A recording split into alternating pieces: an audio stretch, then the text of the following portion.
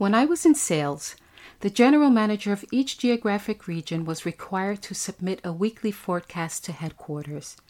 These forecasts were a prediction of how much software they expected their teams to sell. The sum of the regional forecast was reported to the shareholders and by extension to Wall Street. This was a publicly traded company, and the accuracy of these figures was of supreme importance.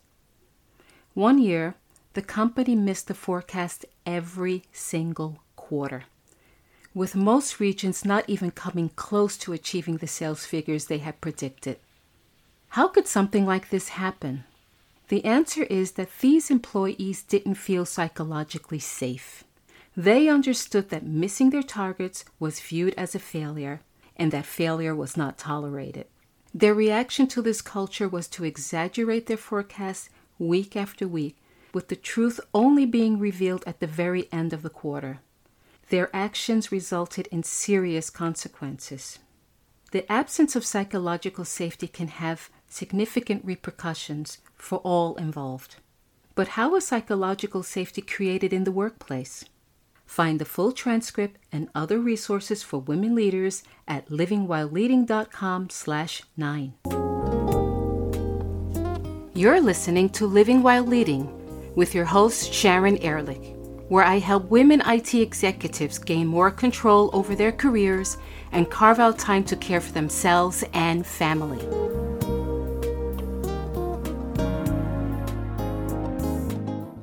The notion that organizational success is solely about hitting targets and achieving KPIs needs to be put to rest, particularly within sales teams. Success is also about the unseen, often unfelt employees that support the achievement of strategic imperatives. The term psychological safety refers to an individual's perception of the consequences of taking an interpersonal risk. Simply said, in a culture where psychological safety prevails, there's a belief that one won't be punished or humiliated for speaking up with ideas, questions, concerns, mistakes, or even the truth. As a woman leader, you understand that fostering psychological safety isn't just a nice to have. Here are a few of the risks of not making psychological safety a priority. When employees feel reprisal or ridicule for sharing ideas or honest feedback, they go silent. Organizational growth depends on fresh perspectives, innovation, and constructive communication. Muting these exchanges of information leads to resistance to change and with time reduces competitiveness. Employees thrive in environments where they feel valued and heard.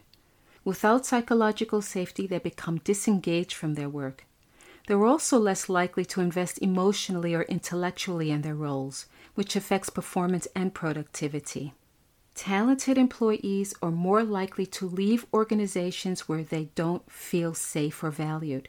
The impact of employee attrition is well understood. Employees often hesitate to point out potential risk when they fear backlash.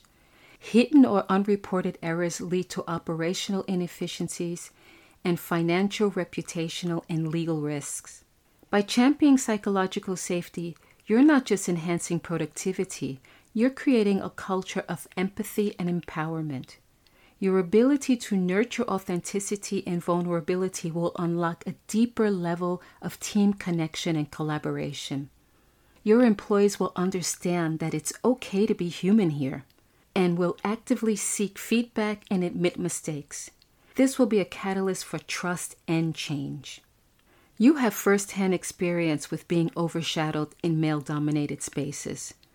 By ensuring that every individual, irrespective of their background, is valued and heard, you'll benefit from a wealth of diverse perspectives. Resilient teams thrive when risk-taking is encouraged and failure is seen as an opportunity to learn or do better. It's clear that professional setbacks can't be avoided. However, resilient teams bounce back quicker and find their way to better solutions. Building psychological safety in an organization requires intentional efforts and consistent actions that with time will make an impact. Here are 2 practical steps for you to consider. The first step is to open up and show vulnerability. It's powerful to share your experiences, fears, challenges, and even occasional doubts with your team. Displaying vulnerability humanizes you and sends a message that it's okay not to have all of the answers all of the time. Start by sharing stories from your own journey about times when you faced challenges or made mistakes. Encourage a culture where mistakes are seen as opportunities for growth rather than deserving of punishment or humiliation. By setting this precedent, your team will start to feel more comfortable speaking up, asking questions, and sharing their own vulnerabilities.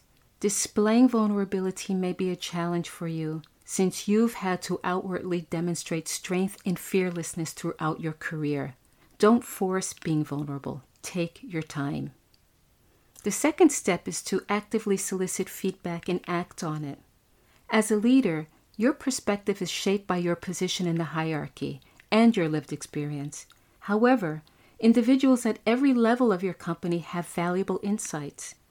Make it a regular practice to seek feedback from all levels of your organization. That could mean hosting open forums or anonymous feedback sessions where team members can share their concerns, suggestions, and even criticisms without fear of repercussion.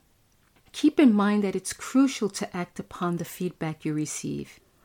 Even in those instances where you can't implement a suggestion, acknowledge and appreciate the input.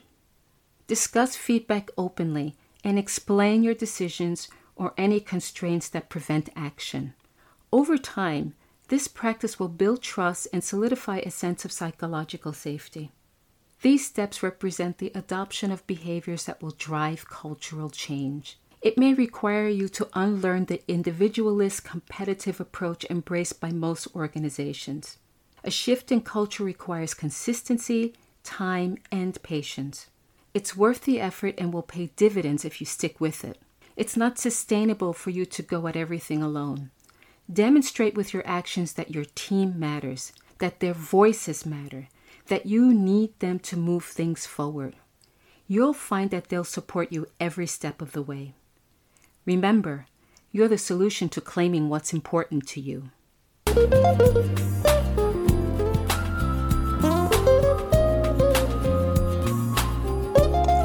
Thanks for listening today. This is your time. Give yourself permission to reclaim what's important to you and be who you want to be. If you're getting value from this podcast, please subscribe, share it, or write a review. And connect with me on livingwhileleading.com or on LinkedIn. And don't forget to tune in next week.